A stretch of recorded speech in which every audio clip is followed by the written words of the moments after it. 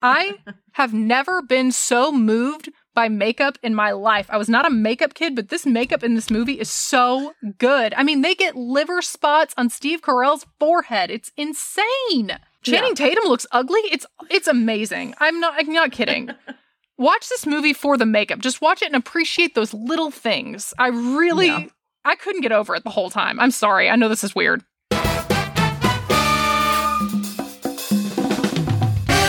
Hi, everyone. I'm Bolton. And I'm Grace.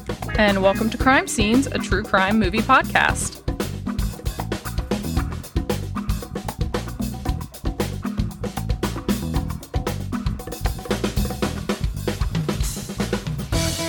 So, what are we doing today, Grace? Today we are doing the movie Foxcatcher. This was an interesting one. I got a lot of feelings about the brother, particularly Mark, but let's get into it. Do you have any idea who I am?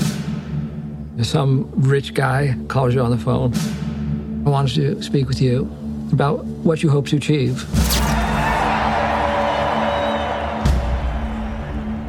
What do you hope to achieve, Mark? I want to be the best in the world. Good. There's a key for you. Also, big house is off limits. Okay. Coach DuPont has a vision. He would like Foxcatcher to be the official training site for the national team. What's he get out of all this? What are you thinking? This is it. This is all that we've ever wanted. Mark, you have been living in your brother's shadow your entire life. It's your time now. Promise you. I'll give you everything I have. I am leading men, and I am giving America hope. I spent my lifetime looking for a father, and I found one in John DuPont. It doesn't matter. The sport of wrestling is a low sport, and I don't like to see you being low. Why is there nobody in the gym? Yeah, no, I gave... You ungrateful ape. Mark. Easy. Good. I don't need your help. Want to tell me what's going on with you and DuPont? Hey, what did I just say? Coach is a father. Coach is a mentor. Coach has great power on an athlete's life.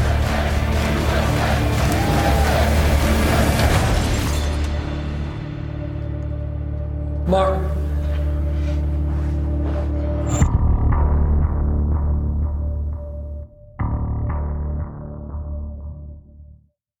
You can watch this movie on Amazon Prime.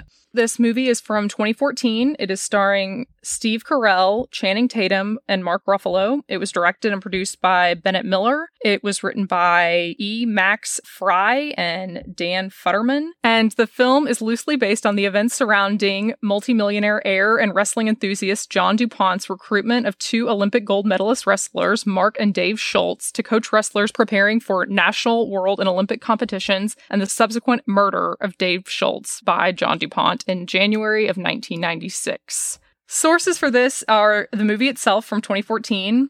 I watched a couple of documentaries, including The Prince of Pennsylvania, which is an ESPN 30 for 30. There's also a Netflix documentary called Team Foxcatcher. And I read the book Foxcatcher, the true story of my brother's murder, John DuPont's madness, and the quest for Olympic gold, written by Mark Schultz, with most definitely had to be a ghostwriter.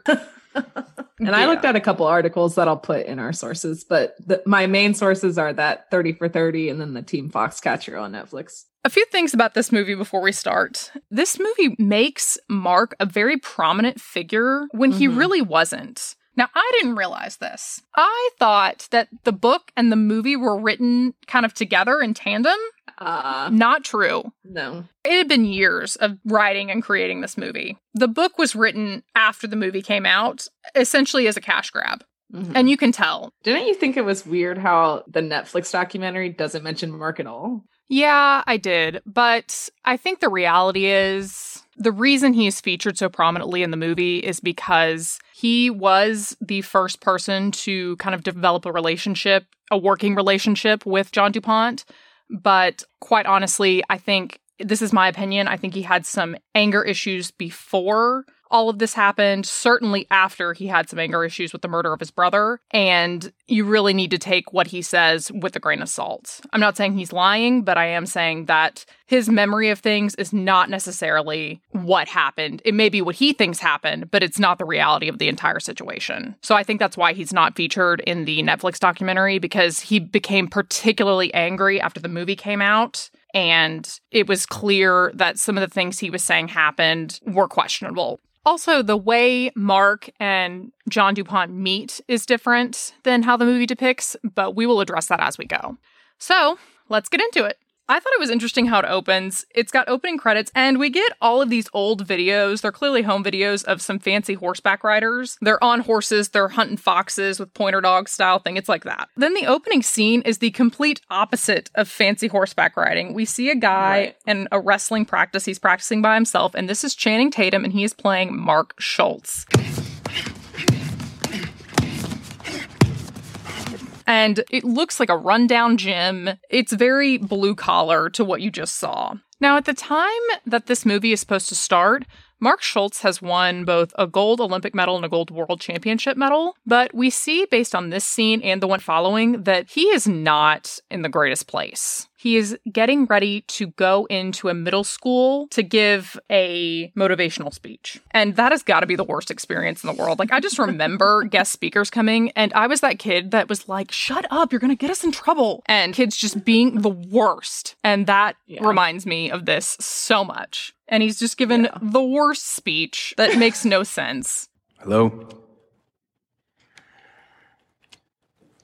Thank you for giving me the opportunity to talk to you today. My name is Mark Schultz. I want to talk about America. And I want to tell you why I wrestle. For how hard he's worked, we just saw him working out like a maniac by himself. He's really has very little respect or recognition for what he does. And he's getting a check cut to him for $20 for coming and doing this speech, and the woman has no idea who he is. Is it Dave or David? No, it's Mark. Mark Schultz.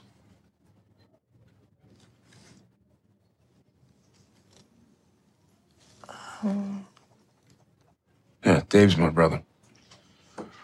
He was originally scheduled. Okay.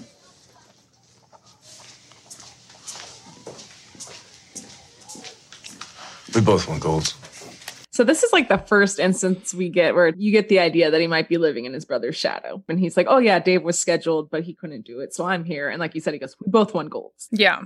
Then we get Mark at his apartment, and you see him putting his Olympic gold medal that he brought to show the kids at school back on its shelf. And it's just a little rinky-dink shelf with all these amazing medals that he's won. Mm-hmm. And you are suddenly realizing not only do they not get a lot of recognition, they are not living well-off lives. The reality was both Mark and Dave Schultz were living with their dad. In fact, Dave was married with 2 kids living with his dad. And at this point, Dave also had won an Olympic gold medal and a world championship gold medal. And they could barely afford anything. Here's a little background as to what was going on with Mark and Dave and the wrestling careers and what was going on with wrestling as a whole at around this time. Like I briefly mentioned earlier, both Mark and Dave went to the Olympics in 1984 and then the World Championship, and they both won gold. The thing about that Olympics was the entire Eastern Bloc and the Soviet Union boycotted that Olympics. And some of the best wrestlers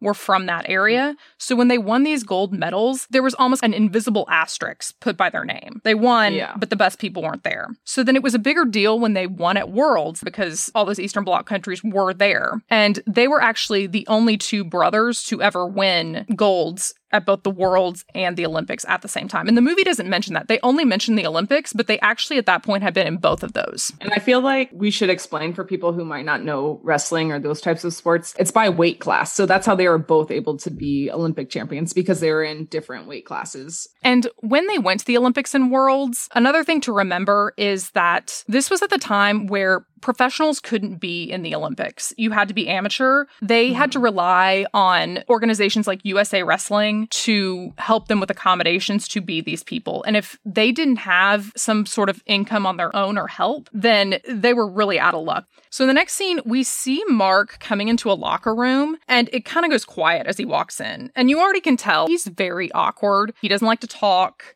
I get the sense he didn't get along well with people. Now, I didn't find anywhere it explicitly state that Mark was hard to get along with, but just in reading his book and seeing the other documentaries and other research, I get the sense that he was not easy to get along with just because, like I mentioned earlier, I think he might have had a little bit of an anger problem. In his book, Mark talks about how he was no stranger to fights. He was bullied when he was younger, but then as he got older, he really started getting into fights much more. In college, actually, he got in a full-on fight that he talks about in his book with a police officer as he was leaving a party, and he almost got charged for it. But his coach at that time pulled some strings and got him out of it, which I don't know if that's necessarily the best thing, but that's where I'm getting the idea that I think he had an anger problem. And I think he did not separate his time on the mat and off the mat. So it was much harder for people to get past that barrier to get along with him. And we're really seeing that in the scene. So we see Mark leave the locker room, and we see him going back into that gym that we saw him in earlier practicing.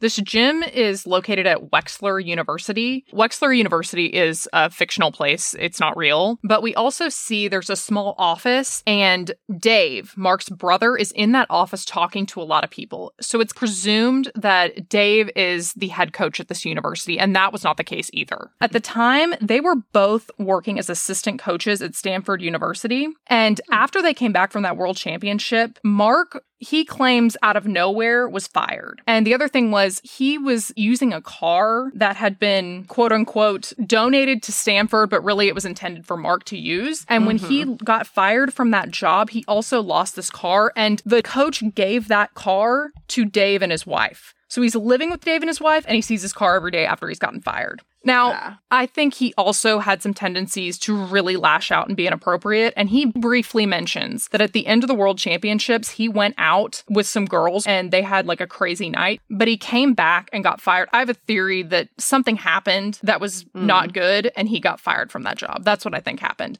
And the other thing I think is that in the opposite way that Mark was very hard to get along with, Dave was very easy to get along with. And this scene is also when we first see Mark Ruffalo as Dave, and he's so good. I love Mark Ruffalo. I love Mark Ruffalo in anything. So I was super excited to see that he was playing Dave Schultz in this movie. Dave was described as a hippie wrestler. He was kind of different from other wrestlers. When he was on the mat, he was super competitive and he could be harsh, but outside of it, he was just very, very friendly. And he's more well-rounded, kind of has other things going on. Even though wrestling's still like number one to him, I feel like there's more to him as a person than there was to Mark at this time. And we also see in this scene when Mark comes in for this practice, Dave is talking to some people at USA Wrestling. Hey, Mark. You know the guys from USA Wrestling. Mark, how's it Fred, been? Bruce, Greg. Hey, Mark. Well, all right.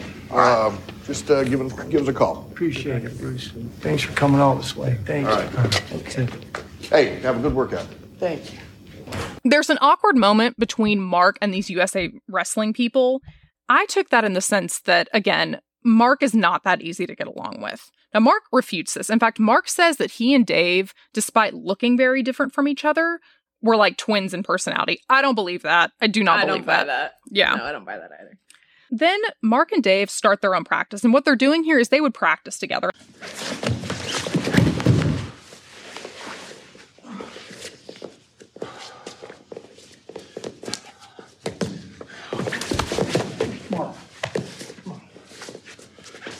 Hips in.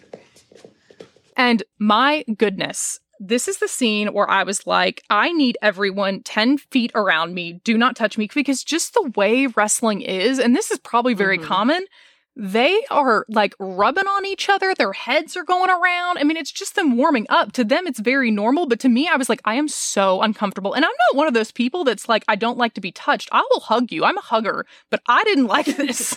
Yeah, it is very awkward, like watching the warm-up part, and then it like goes into actually practicing the moves. And it gets a little awkward. The practicing turns into some aggressiveness, like maybe, are they fighting? Yeah. And then all of a sudden, Mark headbutts Dave.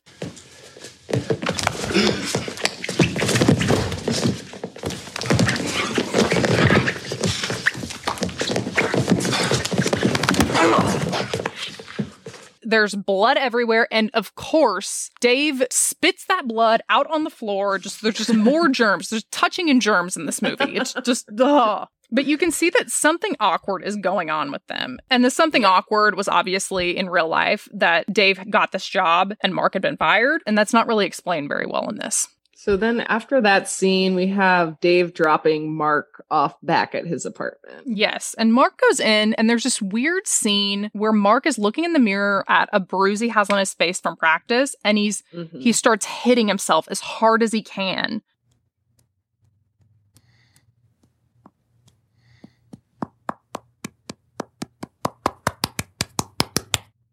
The real Mark Schultz did not like this movie, particularly because it made it seem like he was emotionally fragile. And he said, quote, "There are no emotionally fragile wrestlers." And I just put my head in my hands when I saw that. Because, yes, there are. Just because you're physically tough doesn't mean you don't have emotions. That's the thing. This guy I really think he has problems with his emotions and expressing himself. You clearly see that through the book, and you clearly see it here. And I think that's what the director was trying to embody. He is lonely, he's successful, and he works his ass off, but he's not respected. He's not recognized. To a certain extent, he thinks that he was a little bit in his brother's shadow, not necessarily in wrestling. I think Mark might have actually been a little bit better of a wrestler, but definitely in just terms of popularity. There's no other way to say it. People liked Dave better. And he did not know how to, in a healthy manner, deal with those emotions. And it comes out in him just physically beating himself up. The way that he reacts to the movie after it comes out, he's all over the place. Oh, yeah. I've got some crazy tweets we're going to talk about at the end. Yeah. Now, whether this actually happened, whether he actually was hitting himself in the face or not, I don't know. But I think it's just very symbolic as to he was in the shittiest spot possible. And then we get a scene where Mark is sitting at home and he gets a call from a representative from a guy named John DuPont. Now, we're at a point where we need to clarify how the movie is dramatizing how John DuPont and Mark Schultz met and how they actually met. And there's some parts of this that the movie has just fictionalized for purposes of making the movie. But there's other parts where Mark says one thing in his book, and then he says another thing in the ESPN 30 for 30. So I'm going to start with just talking about how the initial contact went and the difference there. In his book, he says that this person that called him was a doctor, like an MD, and he was telling him, "I just want to let you know you're going to get a call from a guy named John DuPont, and I just want to vouch for him for you." And he was like, "What? Okay." Yeah. And then John DuPont calls him, and they have several phone calls, and then they make arrangements to meet at a wrestling competition where Mark is going to be. And at the time, he was doing some clinics and stuff on the side, and they end up meeting in John DuPont's hotel at this wrestling competition. How the movie portrays it is that he calls him and says, "We want to fly you in to the property that John DuPont lives on." "I'm calling on behalf of Mr. John E. DuPont. Mr. DuPont has been anxious to get in touch with you." Who? "John E. DuPont of the DuPont family. Mr. DuPont asked that you please consider taking a day off from your training to come out to Foxcatcher Farms, so you men can meet face to face." About what? "He'd like to discuss it in person in Pennsylvania. If I may, I'd like to make travel arrangements for you, Mr. Schultz. First class, of course." And in the ESPN 30 for 30, that is what Mark says happens. And the scenario where John DuPont is flying Mark in to meet with him, this is also the way other wrestlers describe meeting John DuPont, that they were flown in. So in his book, he says one thing happens. In the 30 for 30, he says another thing happens. So just remember that. The next difference we need to address between the movie and the actual story is the reason for John DuPont's contact of Mark Schultz. And this is something that the movie just dramatized for purposes of making the movie, for purposes of time. This was not something that was disagreed about among the people involved. Mark explains in his book, and this is true, that John DuPont's reason for contacting him initially was that he was starting a program at Villanova University, and he wanted Mark to be the assistant coach at this wrestling program. So he was going to be meeting with him for that job. In the movie, the reason John DuPont is contacting Mark is he is the first wrestler that he is contacting to tell him that he is wanting to start a club wrestling team. He's got a lot of money. He's got a passion for wrestling, and he would like them to help start this team and be a part of the team. And he wants to be able to help fund them to go to world championships, national championships, and the Olympics. Now, eventually, John DuPont will do this. He will form a club team. He will recruit other wrestlers. And Mark will be involved in it for a little bit. He just won't be involved in it for as long as the movie depicts. The last big difference that I want to talk about in terms of the meeting of John DuPont and Mark Schultz is how John DuPont is described in his behavior when Mark meets him. And this is something that is up for debate. What Mark says happens is they meet at this hotel room. And John DuPont is in a t-shirt and shorts. He is drunk or high or both. He is completely disheveled. He is skin and bones. He has terrible teeth, and he is barely making any sense. This is not how John DuPont acts in the movie when Mark and John first meet. He acts much more similarly to how he is described in the 30 for 30, both by Mark and by other wrestlers that would meet him later. In the movie, we have Mark flying in to what is going to be known as Foxcatcher Farms, or the farm. That's what everybody called it. He goes into a super fancy house. This is the main house on this property. They call it the big house. And he meets John DuPont. And this is played by Steve Carell. Mark. John DuPont. Thrilled that you're here. And he's so good. It's so different for him, but he's so good. I love Steve Carell.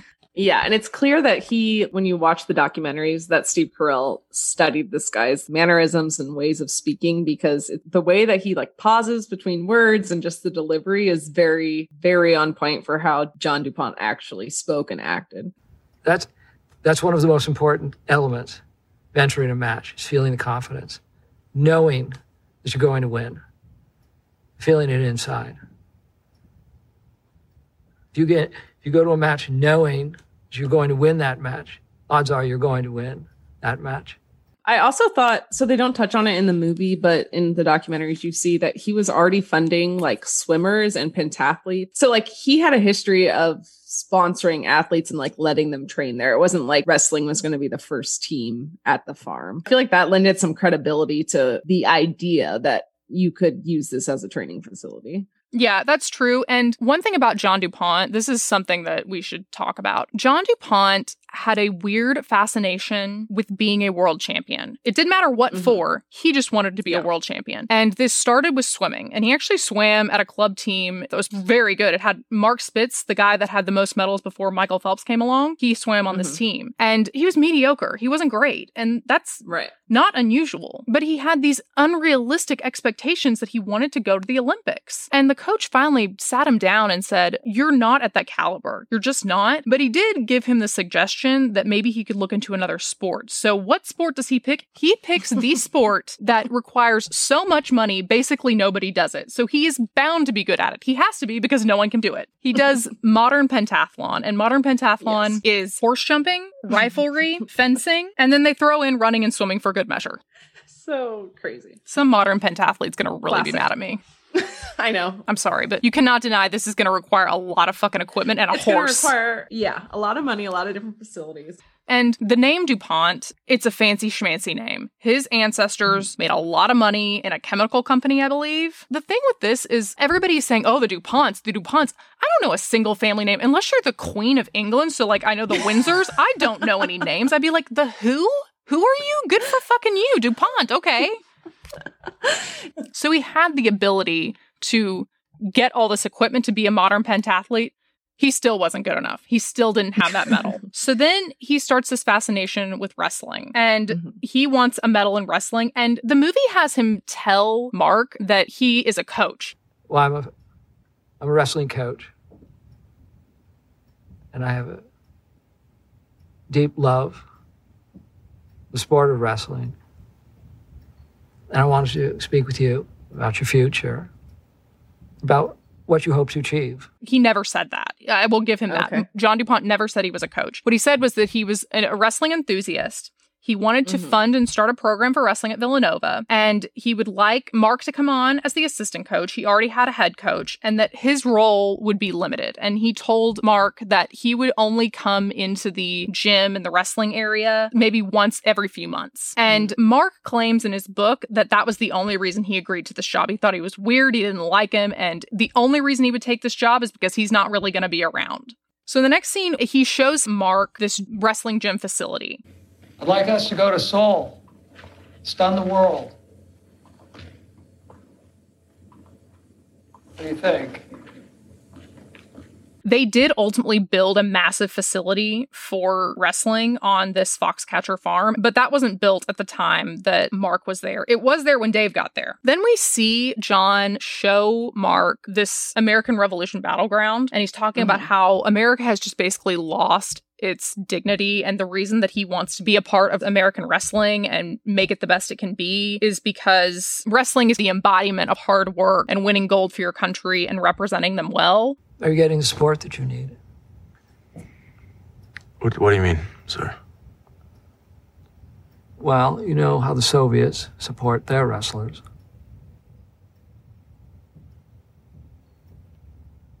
I do.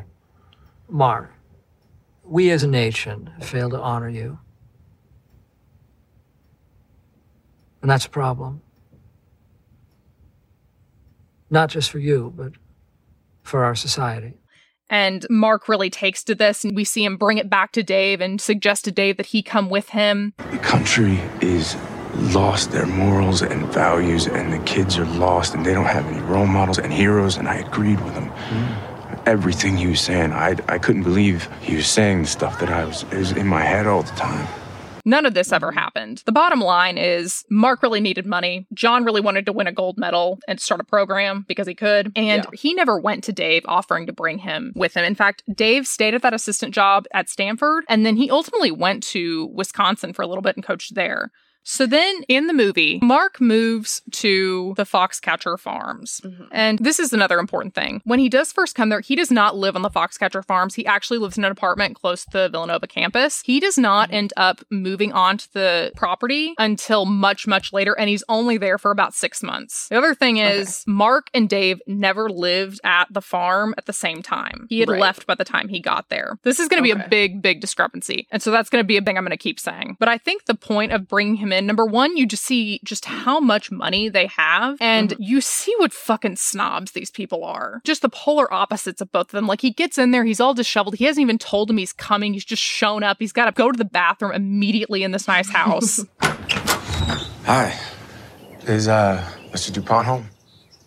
Is Mr. DuPont expecting you? Yes, ma'am. Not at this exact moment, but, this week sometime. I'm Mark Schultz. Have a seat here for a moment. I need...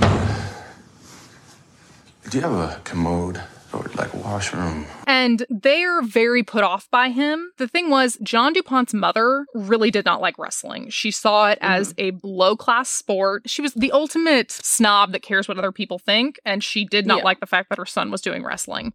And a little family background on John DuPont. He had siblings, but they were much older. John DuPont was completely alone as a child. He really only had his mother to be with. His parents were divorced. He never had his father around. And he was a very weird kid, just as he was a very weird adult. His mother paid people to hang out with him. The first one being the butler / driver of their limousine. It was his kid. And I think that was one of the big reasons he became so comfortable spending money to get people to be around him, and why he was so comfortable spending so much money on wrestling to have these cool guys be around him, is because that had literally been his life since he was a child. Yeah, it's kind of weird in the movie because they play it like that was very traumatic for him when he found out that people were being paid to hang out with him. But then that's exactly what he does as an adult, is pay all these cool guys to be around him. And I think it was probably traumatic for him. It probably was really embarrassing, but I think he also didn't know what else to do. I'm sure that killed his self-esteem. So you fully get the gist. These people are absolute fucking snobs, and it's the cherry on top when they're asking background questions to Mark. Do you own any property, Mark?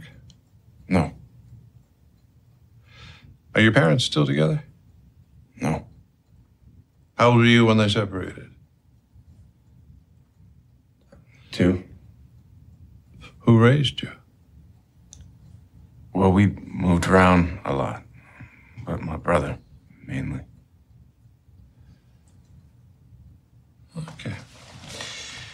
Mark, have you ever been accused of a crime? No, sir. And they give him a VHS with the DuPont dynasty history so that he can quiz up and know how important the DuPonts are. DuPont, a dynasty of wealth and power.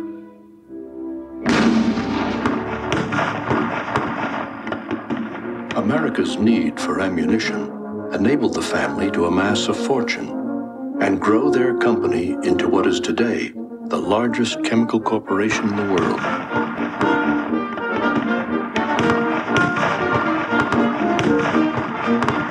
And I mean, that seems to actually exist because in those different documentaries we watch, it seems like they have clips from this DuPont family history, whoever created this. So then we get a weird scene where John DuPont shows up at Mark's living quarters in the middle of the night, like wakes him up, and he gives him a bird book and kind of just basically he's trying to be friends with him. I hope it's not too late. No.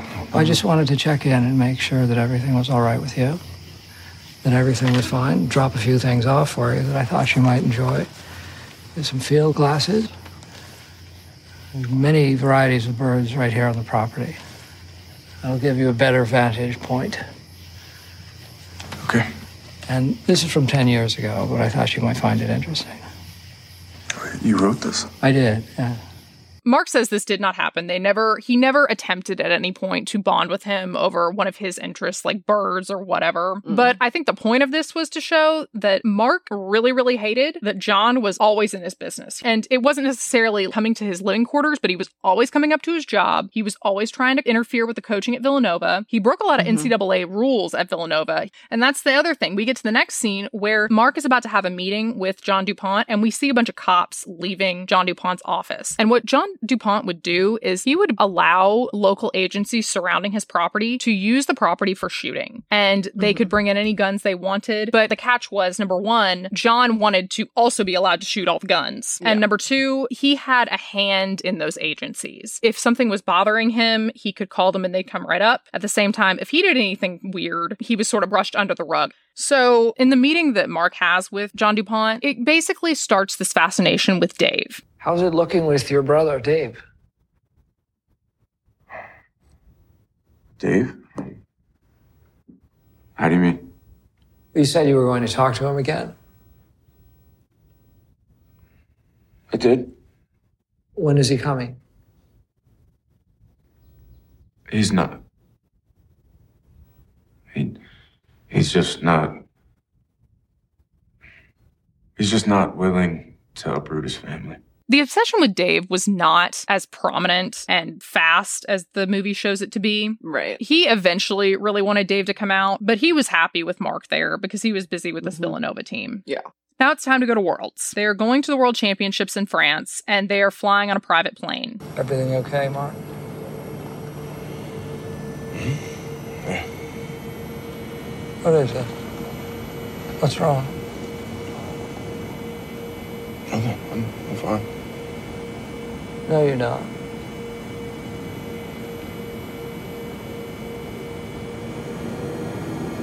I just don't want to let you down. Mark vehemently denies. Number one, he says they did not go in a private plane. He never went in a private plane anywhere with him. But also, he never felt a need to please him. And I actually kind of believe that. But it just shows how involved John was. Even though they didn't go in a plane, he funded everything. And it shows how dependent USA Wrestling as an organization was on John. It's Team USA going to these World Championships. It's not Team Foxcatcher. But John is showing up there, and John is funding a bunch of stuff. And ultimately, he's going to be letting wrestlers live on his property. He very quickly got himself into that world, and they became very dependent on it very fast. So we're at the World Championships. Mark's doing okay. He's doing good, but he needs to talk with Dave, who's his workout partner, has been pretty much up to this point, and he goes into his room. Hey, Xander. Where's your dad? Over there. Hello. Hey, Mark, come on in, buddy. Yay! Oh, God, he's got me. I want you to meet Mr. DuPont. Oh, hold on a second. You got a guest. I got to get up. How you doing? Keep on. Let me say hi. And my God, I'm sure Dave's a nice guy, but if his children are that fucking annoying. Oh, see, I wrote in my notes, the kids are just being kids, screaming all over the place. I was like, I don't care who it is, but if someone comes to my room, I'm going to like get up. And it really, really bothered me that he was just like, oh, hold on, let me get up. I was like, shut your kids up. There is a person that you don't know in your room. Like you're laying on the bed. I don't know. I felt Mark was really trying to impress his brother. He was very proud to introduce John in the scene. Now, this didn't really happen. We know this didn't happen.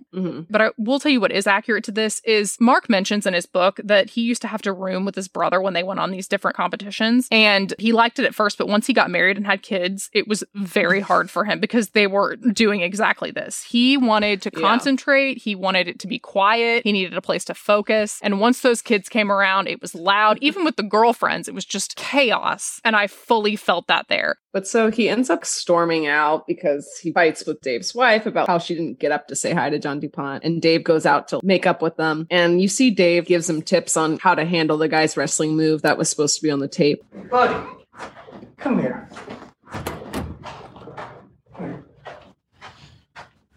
Okay. Nanook can't set up his arm spin without setting up himself. You just hit yours first. When you feel him drive, hit it. Bang. All right? And I thought this was important because Dave really was a technical genius when it came to wrestling. Like there was nobody who understood the moves and like what you should do in any given scenario more than Dave. And Dave was really good at explaining it to any other wrestler. Yeah. And he was pretty generous with it. A lot of wrestlers don't want to explain moves to other people, but Dave was very generous with his time and with what he knew and sharing that knowledge. So lucky for Mark, that works out for him. He does really well at that Worlds. He won gold. Dave actually got a silver at that Worlds, but everybody's happy. We're back at Team Foxcatcher, and we see John shooting with the police as he does, but it gets real scary real fast when John comes into the gym where all the wrestlers are working out with one of those guns.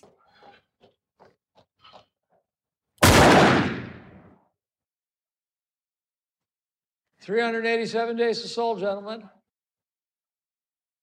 Let's have a good practice, shall we?"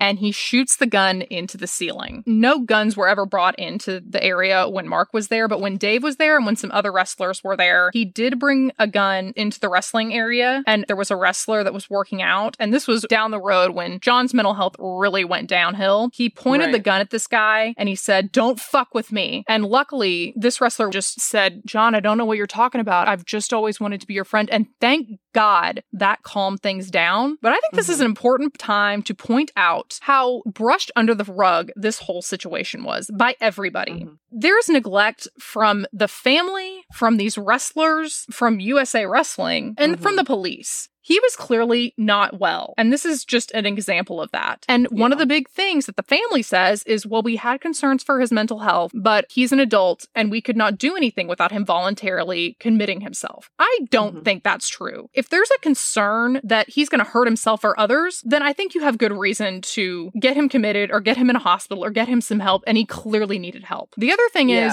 this USA Wrestling, the second they heard that, it shouldn't have even been a meeting. Get them out of there now. And the movie never really gets into the fact that this was a compound of guys living on this property like it was a cult. Yeah, it was very much like hippie commune vibes. All their kids are together, their wives are hanging out. It's really interesting just to show the tunnel vision of an athlete working that hard. I don't want to blame them. I think they were in a very, very tough position. These guys are working to get to this ultimate goal, and they're so desperate for these resources because no one else will give it to them. They're literally willing to stay there. And they all claimed that they didn't think he'd ever really hurt anybody. He was weird, but this, along with other instances, at one point he drives a guy in a car into a lake. He was not stable, and nobody did anything. And when this was reported, the police would say, "Are you sure you want to do that?" There was one instance where one of the police officers said, "Are you sure you want to do this?" And they tried, but ultimately people really dropped the ball on this. Yeah. And in ESPN 30 for 30, the lawyer says, "Oh, we talked about getting him involuntarily committed, but that would require the wrestlers to testify against him, and then they they would all be off of the payroll, like they wouldn't be supported in the wrestling anymore. So nobody wanted to do that. But the thing is, there were other people on that farm. I don't know that they were the only ones who could have testified against him that he was unwell. But so basically they're like, oh, nobody wants to testify against him, so we're not going to involuntarily commit him. And then with USA Wrestling, they said they were concerned about it. And then Dave basically tells them, if I didn't think my family was safe, we wouldn't be here. We're going to focus on getting to where we need to go with the Olympics. We don't need to be pulled off the farm. But like you said, Dave was so invested in it. This is his life's work, what he's been working towards. And then they're like, oh, well, so we all listen to Dave. Yeah. And the thing is, someone who's not an athlete, someone who's not so invested in winning and the actual competition that's coming up needs to step in and say, I understand you think you're safe, but you've been preparing for this your whole life. And I'm here to tell you, you're not safe. Someone had to do that and no one was going to do it. And this dives perfectly into the next scene where we see John writing a massive check with a lot of zeros to Mark.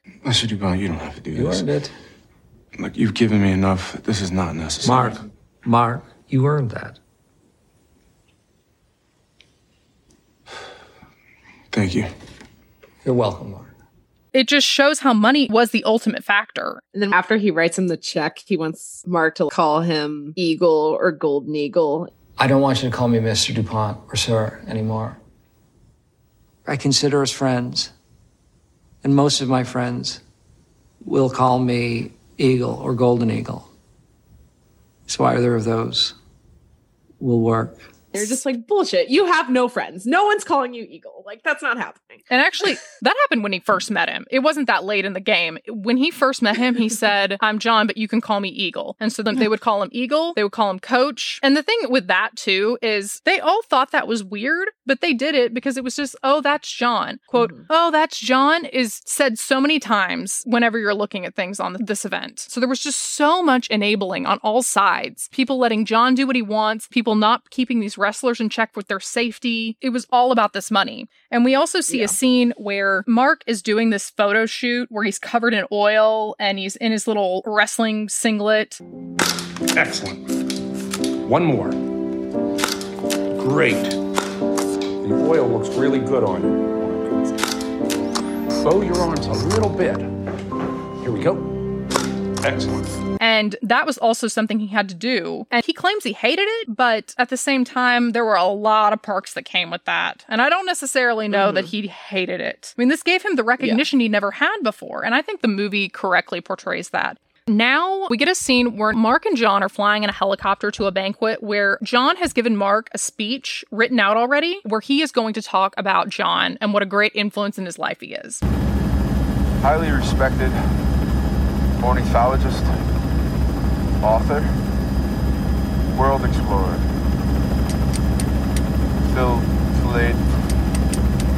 philatelist. Stamped. You say stamped? No, philatelist. Don't be intimidated by these people. How many people are going to be there? About 400. Mark never actually did do this, but there were other athletes that had to do this. John created at least one organization called Citizen Athletes where he had people come and do this. And it was always very awkward. And it was essentially talk about how much John has influenced your life. I think this is a part of where the mental health and just a giant ego come to a clash and what ultimately becomes a big downfall. Not only was he paying these people to do these things, but when his mental health went down, he really started believing it. Yeah. And this is the first time we see John doing drugs. Mark, it's just cocaine. It's not going to kill you.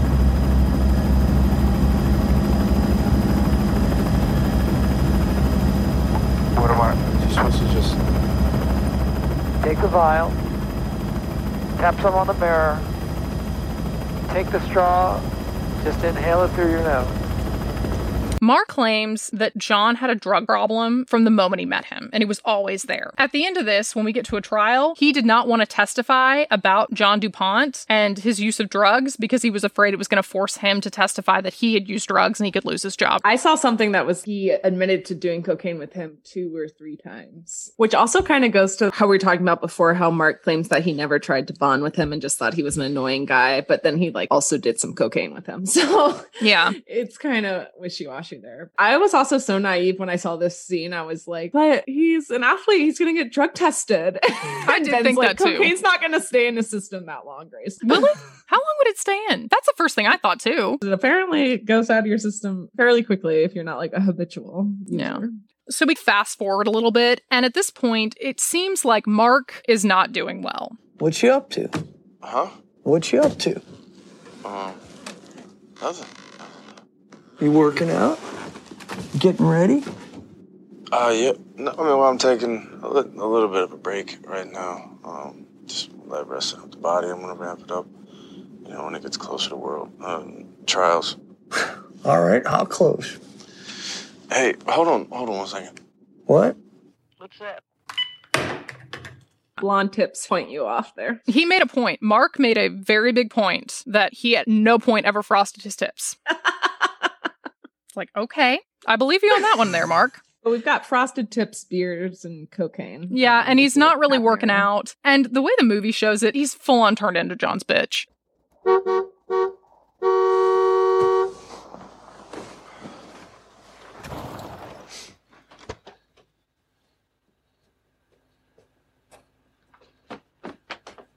Hey!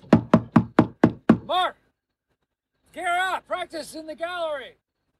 Yeah. John comes in and wakes him up early in the morning. He takes him to a room called the gallery room, and it is dark, and they are quote-unquote wrestling, but John is just basically dry humping Mark. I actually rewound it because I was like, wait, is he having sex with him? Are they just wrestling? The clothes are on, but once I researched more, that innuendo seemed to be there for a lot of viewers. Mark, in real life, got so angry at this scene, it made him furious. He says that this never happened. There is not a room called the gallery room, and he does make the point he never at any way coached or trained John DuPont. Dave did. Dave would give him pointers and stuff, but Mark never did. And I think that's true. His priority was the Villanova team. He was there for a little bit at Foxcatcher Farms, but I'm not gonna lie, he gets real homophobic. He is very upset by this. And to be fair, if someone killed my sister and people were trying to say I had some sort of sexual relationship with them, I'd get pissed. But I think it's less about the fact that there's a false claim of a relationship. It's more about the gay thing. He really doesn't like the gay thing. So I found something where he said that he wanted it to be cut when he first saw the screening of it. And they were like, no, it just shows that he's gradually encroaching on your privacy and your personal space. And then people thought that it meant that he was gay. And so he gets very upset and goes on his Twitter frenzy thing. And then I was looking up to see where this might have been coming from. And there's this whole story about how DuPont created a wrestling move called the Foxcatcher 5. Yes. So where a wrestler would grab another wrestler's testicles with 5 fingers.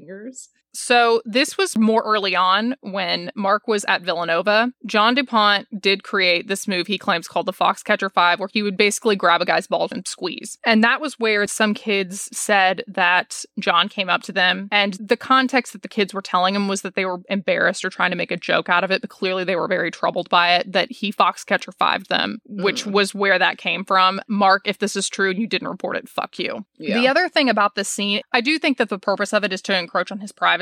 But I think another thing we might mention at this point about John DuPont that I've never been able to confirm if it's true. The main source I got it from was Mark, so it could be completely made up. But Mark claims that John told him a story that in his childhood, and the reason he did not like any of his mother's horses was because he was riding one of the horses once when he was younger. He fell off the horse or was bucked off the horse during a jump, and he hit a fence, and his testicles were basically just crushed, and he had to have them removed and put plastic ones in. And Mark claimed, this is Mark's words, y'all. He claims he had androgynous features and had to take testosterone and sometimes maybe had more feminine qualities. I don't know how much truth this is rooted in, and it certainly shows Mark's homophobia again, but it is certainly an interesting story and certainly speaks a lot to the trauma that John DuPont went through as a child and how he was raised and how his parents chose to deal with it and why he might have issues now.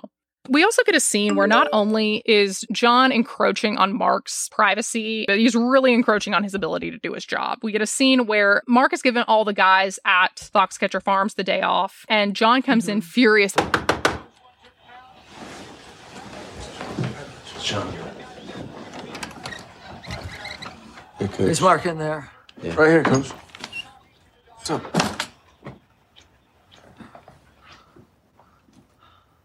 Why is there nobody in the gym? What do you mean? It's almost noon. There's nobody in there. Yeah, no, I gave the boys the morning off. We're gonna do a double later on tonight. Who's making these decisions? And you almost start to see how irrational he's becoming. He's mad that they got the day off. He's mad that he wasn't aware that this day off happened and he has no control. But suddenly this anger turns into him telling Mark, I want your brother Dave here. What are you talking about? I want your brother Dave to come. It's not gonna happen. We talked about that.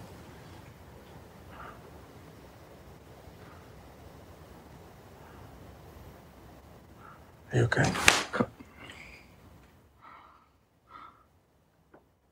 You ungrateful ape. and then he slaps him. Mm-hmm. This slap never happened. Mark said that if he ever slapped him, he would have tore his head off or something like that. Ridiculous. I believe it didn't happen. I think it starts to show some of the mania coming in. So after this incident, this is the moment that in the movie, Dave finally shows up. Mm-hmm. Now, what happened in real life was ultimately this Villanova program was shut down. It was a disaster. Mark moved on to the Foxcatcher property for a very brief time, about 6 months, but he ultimately couldn't take it anymore. He couldn't take John. He had to go and he leaves. Dave comes later. And when Dave comes, it was under no influence of Mark. Right. John DuPont contacted him by himself and he tried to ask him if he would come work for him. It was for a coaching position. And Dave did actually ask Mark what he would think about that. And Mark told him, whatever he says to you about what this job is going to be, get it in writing. So then Dave goes on to this property. It was also around this time that when Dave came in and Mark left the Foxcatcher property, Mark made a deal with John DuPont that as long as either one of the brothers was working for John DuPont as a coach in wrestling, then they both get paid. So that kind of explains how Mark, even though he is no longer living on Foxcatcher Farms or coaching for him, he's still getting paid because Dave is there, which I think also speaks to why Dave and all these other people felt like they couldn't leave. Even if they're not saying it to themselves, it's not only dependent on his family, it's dependent on his brother. Yeah. Once Dave's there and Mark's gone, John and Dave really bond. And John really loved Dave. In fact, a lot of the scenes that we saw earlier where it was Mark and John, quote unquote, training together or walking around, that didn't happen with Mark, but it did happen with Dave. Dave was just a nice enough guy that he would hang out with John just to be a nice person. And John, I think, really felt like he finally had a family he didn't have, not only with all these wrestlers, but particularly with Dave. He would have his family come up to the big house for Christmas. He actually enjoyed seeing those kids around. And the other thing that I think Dave was more okay doing and Mark was not, was he would kind of let John pretend to be a coach. And you see a really big contrast in this. We have a couple scenes where John is kind of pretending to coach. The first one we get is with Mark, and Mark is doing weights by himself, and John pretends to give him pointers as he's lifting weights.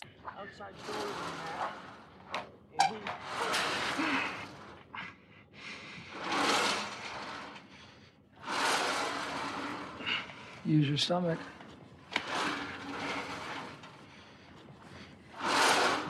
Use your stomach.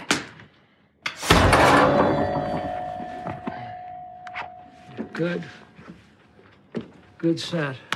And Mark slaps at him. Mark never slapped at him. I think he knew not to do that or he could get in trouble. But I think it just shows the anger level that Mark was at the time he left and during his time with John DuPont. Then you get the opposite scene where you have John full on pretending to coach these world-class athletes. As a coach, I want you to be champions in sport and winners in life. And also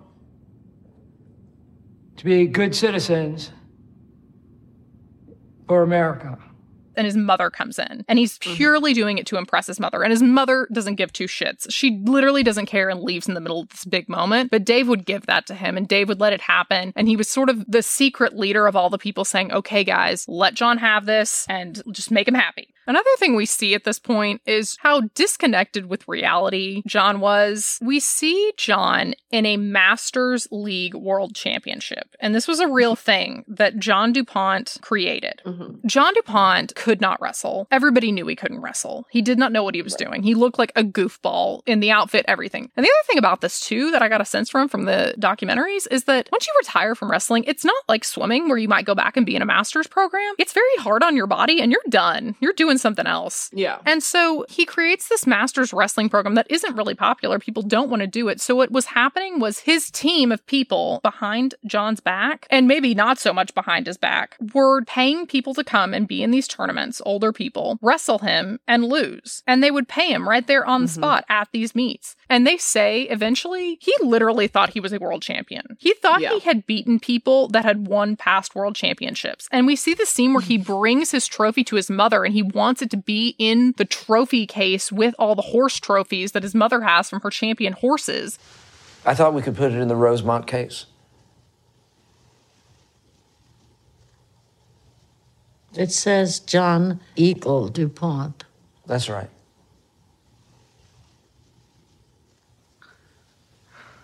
First place? Yes. You funded this, presumably. And you see the disconnect with reality that just is rooted in his childhood. And now we get our last meet that Mark is going to go to while he is associated with Team Foxcatcher, and that is the Olympic trials. It does not go well at first. This whole thing I'm about to tell you did really happen, but John DuPont was not there. It just shows the craziness of what these athletes will do. Yeah. Just further beating a dead horse about how they really would do anything to get these gold medals, including put themselves in jeopardy, both with a murderer, but also with their bodies. So here's what happens at trials. Mark does his first match. I don't know what it's called. Is it a match? I think so. He has his first fight with another wrestler. Next match, Mark Schultz versus Rico Ciparelli. He loses, but he still's got a chance to stay in. He breaks down. He thinks he's lost this one. He's going to lose the rest. He can't recover. And in his book, he says that in that moment after he lost, he went up to his hotel room and he said, I'm retiring. He fully intended to retire right then and there and not finish this tournament. He bashes his head into a mirror in this hotel room.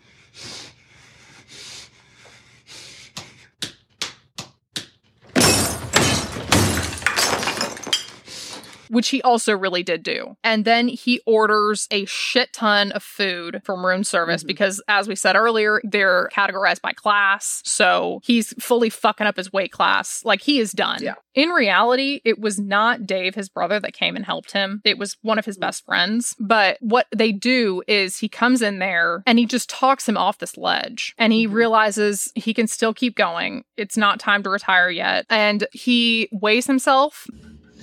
12 pounds over. How much time we got? 90 minutes. 90 minutes, okay. And he needs to lose 12 pounds to get back down to his weight. And he's got 90 minutes to do it. We start with the puking, and there is puking. Trigger warning if that's an issue for you, because there's a lot of barf. And then it turns into wearing trash bags and spinning on a bike. He says he actually ran around the campus. He wasn't on a bike, but he's going and going and going. 5, 4, 3, 2, 1. Time. And in the scene, you see John DuPont try to come in and intervene, like he's going to help, and Dave tells him to leave. I think they kept this scene, even though Dave wasn't really involved in this, because it's a good time to start showing how John DuPont, although his relationship with Dave started well, it's going to get bad, and it's going to be kind of rooted in jealousy. People want Dave because he's going to be helpful to them. They don't want or need John because John's not really a coach. One person they don't ever mention in the movie that this was a particular problem with this jealousy with John is a Bulgarian wrestler. He came over from Bulgaria to specifically wrestle at Team Foxcatcher. And Dave knew how to speak Russian. From wrestling around the world, he really liked wrestling with Russians, and he just learned the language, so they bonded very easily. And this bothered John and made him jealous. He had a weird fascination with this Bulgarian guy. He even, when he really started to lose it, started to say that he had ancestors that were from Bulgaria, which was not true at all. Right. So he makes the Olympic team, but this is sort of the start of jealousy of Dave. And then we're about to see, in combination with that jealousy, the start of John losing his mind. And it happens when his mom dies. In the movie, John clearly gets mad that Dave has taken over helping Mark at this trials, and he leaves. But you initially think he left the tournament because his mother died. Hey, Henry. Dave, what can I do for you? Henry, John and I kind of had a uncomfortable moment earlier, and, you know, I didn't see him at the finals. Was he even there? No. Mr. DuPont flew home earlier today. Okay. Mr. DuPont's mother died. But you start to see that it was because he was pissed. He was pissed that Dave took over. And then you start to see the mania come in. This starts with increased security. Can I help you? Everything okay? Can I help you? Yeah, we live here. Okay, there's a new security plan in place. I'm gonna need to see some IDs. Sure. You see John bringing in security people. They're walking around the house. They're walking around the wrestling room. And what was actually happening was he really started to have some serious paranoia. He thought that there were Russian spies in his house. Then he started to think that Dave had dug tunnels under his house and was coming into his house. He started to think that there were robot deers out in the woods and property. It was weird because he was so paranoid that he would try to trip up people with this paranoia. So, for example, there's a story where he brings a wrestler over to an area on the property. He's pointing out to a field, and the field is empty. But John is saying to him, you see that deer over there? That's a robot deer. It's a spy. And the wrestler tried to kind of agree with him, just let him have what he wants and said, oh yeah, that's crazy. And he goes, what are you talking about? There's not a deer there. Like, he would try to trip people up on his own paranoia to see if they really were trustworthy or not. So it was like paranoia on top of paranoia. Yeah. And it was particularly geared towards Dave. And this all culminates in what inevitably is going to happen. There's clearly been a time lapse in the movie where you just get a little bit of a montage. Mark is off doing his own thing. He's left Foxcatcher. In real life, he got 6th at the Olympics and decides he's retiring from wrestling. He's done. Yeah. Dave is still there. Yeah. And Dave's in his late 30s, but everyone says that Dave's even getting better at wrestling. Dave is still training. That's part of the reason he's still at Foxcatcher, because he's actually going for the next Olympics.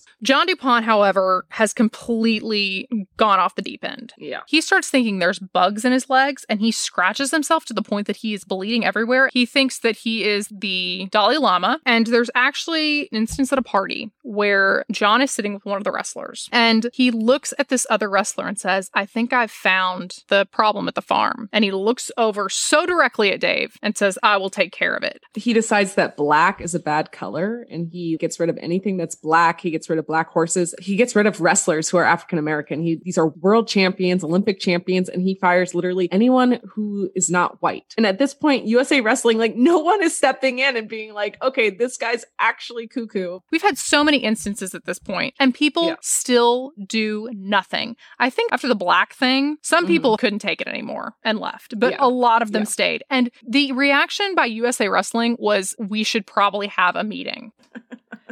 We should probably have a meeting. We should probably have a meeting is their reaction. All in all, the consensus is by everybody, after this upcoming Olympics, they're not going to stay at Foxcatcher. They're not going to do this anymore, but they're staying for now. So it culminates into this scene. John gets in his car and he's driving around the property, and he's brought a security guard with him. The security guard is sitting in the driver's seat. This fucking security guard too. I know. They drive up to Dave's house, his living area on the property.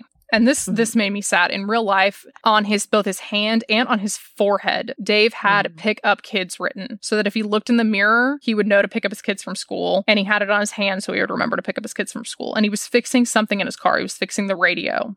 John drives up, rolls down the window. Dave walks up to him and says, hey, John. And John says, Do you have a problem with me? John, don't, John. John, I don't have a problem.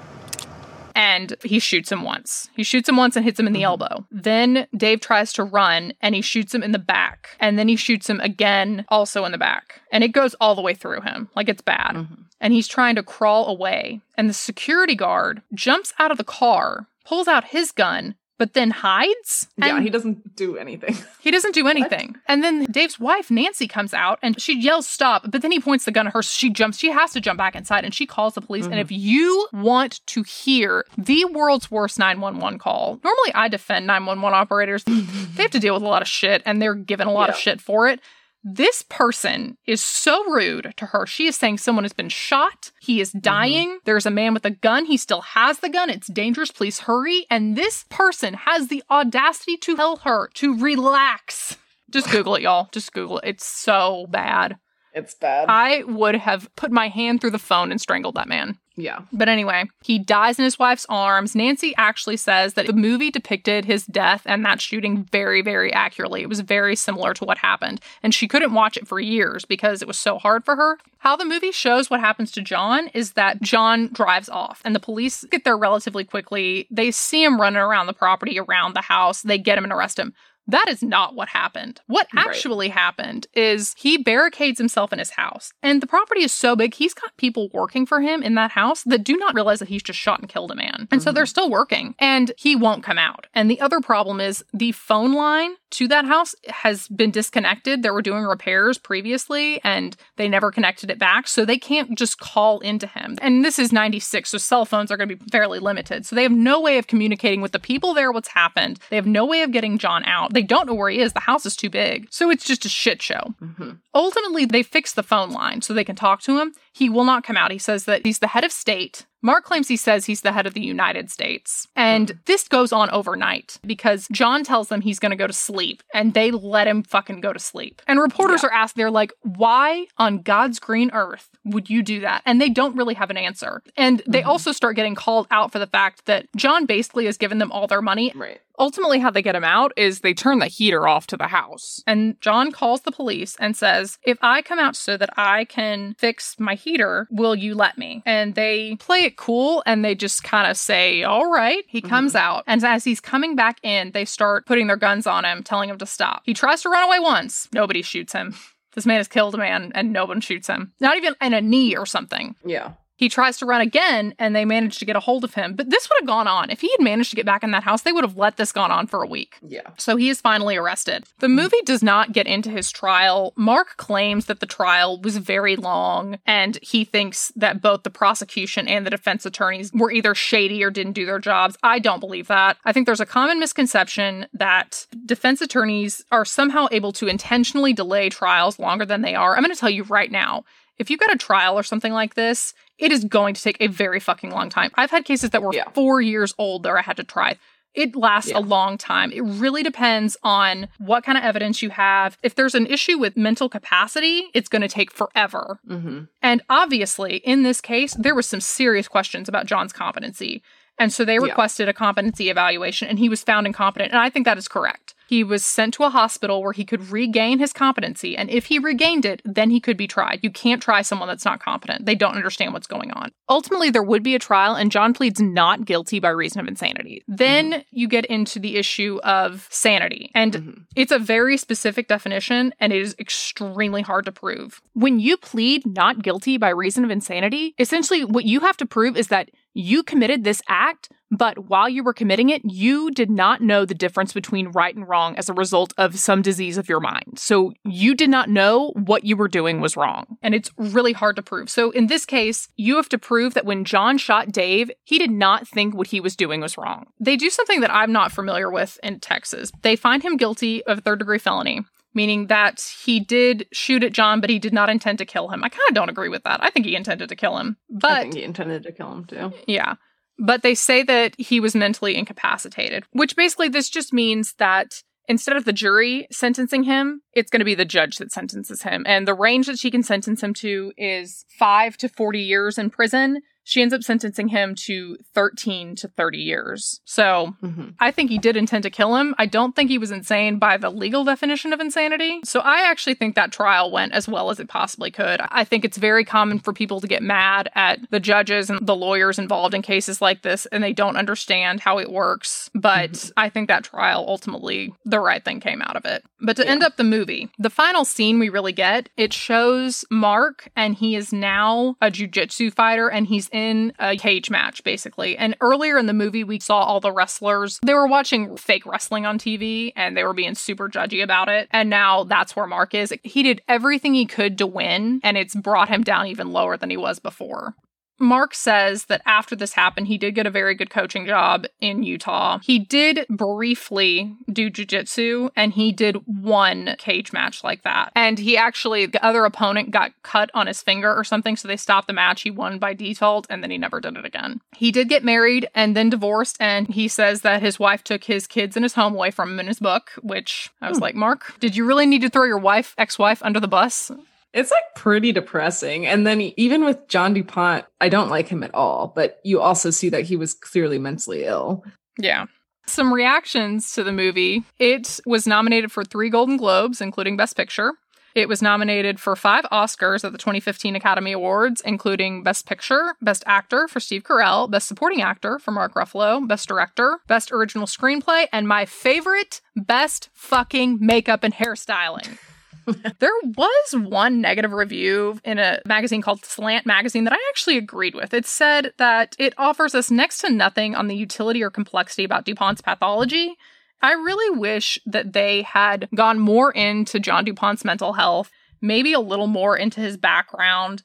I really wish, and I think it would have been more effective if this hadn't been so much from the perspective of Mark. I think the reason they made it Mark's perspective is because Mark was the first wrestler that John DuPont was really able to get in contact with and subsequently brought in these other people. But I think there were other wrestlers that had way more contact with him and could tell way more stories about what he was like and could really explain how bad this got. And you'd been able to see more of the compound. After I did research, I didn't really like that the movie, to me, it really painted it like it was kind of Mark's fault that Dave was in that situation and that Dave ended up getting killed. Like they kind of made it seem like Dave took that job because Mark was there and he was concerned about Mark, but Mark was gone before Dave ever came on. And Dave was there because this was how wrestling was being funded at the time. And this was how you could live comfortably and pursue your Olympic dream. So I don't think Mark raises that qualm anywhere, but to me, it really seemed like, wow, it seems like it's Mark's fault that Dave got shot, but that's not actually what happened. Yeah, that's true. Speaking of Mark and his reactions, he did not like the movie, but it was not because it made it seem like it was his fault. He supported the film throughout its creation, and he did serve as a consultant. He's in the movie in a cameo, which you pointed out to me. Then it comes out and it starts getting reviews about there are homosexual undertones between John DuPont and Mark in the movie. Yeah. And this makes him freak the fuck out. It goes from him just saying that the people in this movie were fictionalized even though the overall story is correct to some crazy tweets, including a tweet to the director where he definitely is threatening to end his career, but some interpret it as him threatening to kill him. Then we get the Oscar nominations out. Mm-hmm. And Mark fully wants to be invited to the Oscars. So the same day that the Oscar nominations come out, he tweets that he loves Foxcatcher, he loves Channing Tatum, this movie immortalized his brother, and among other things, something he tweets was that he was temporarily insane when he made those tweets before. Oh my God. It's a very specific and ironic excuse there, Mark. Because the entire time this trial went on, he never thought John DuPont was insane. He never thought he was mentally incapacitated. He said that he was a greedy man and he just wanted his money. And he shot Dave because he wasn't getting what he wanted. I'm done with Mark Schultz. I'm done with him. And you know what? That is the story and the movie Foxcatcher.